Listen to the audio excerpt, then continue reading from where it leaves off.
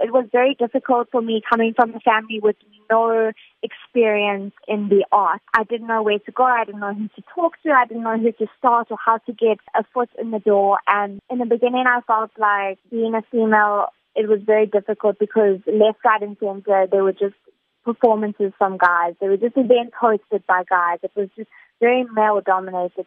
But after sticking it out for a while, I think I've kind of earned my place. And I feel like once you commit to what you want to do, how the industry is dominated and who it's dominated by just completely falls away. Growing up, what was the response from people that you did tell that maybe you wanted to be a DJ? What was the response coming through from maybe your friends and family? How did they react? I think everybody kind of took it as that's a cool hobby.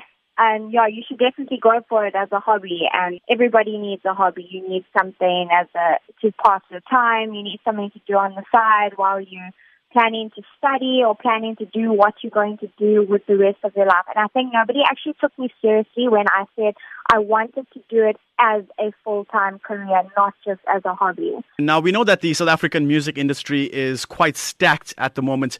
With that said, how difficult is it to stand out but still remain yourself as well? I'm somebody that's very comfortable with being myself. I would say if you are somebody that completely idolizes a person in the music industry, it would be a little bit difficult because the market is so saturated and the market's constantly looking for something different, something fresh. And you can almost think of something and it's been done before. I would say that the most important thing to focus on when thinking of the South African market is what can you do that nobody else can do? And that's literally your driving force.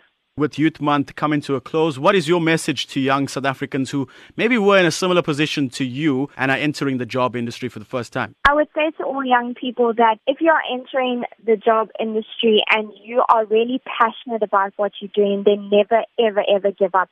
It's taken me 5 years to get to a position where I actually feel like I'm really getting a foot in the door. So it's a very long process. It doesn't happen overnight, but if it's something that you really want, just stick to it.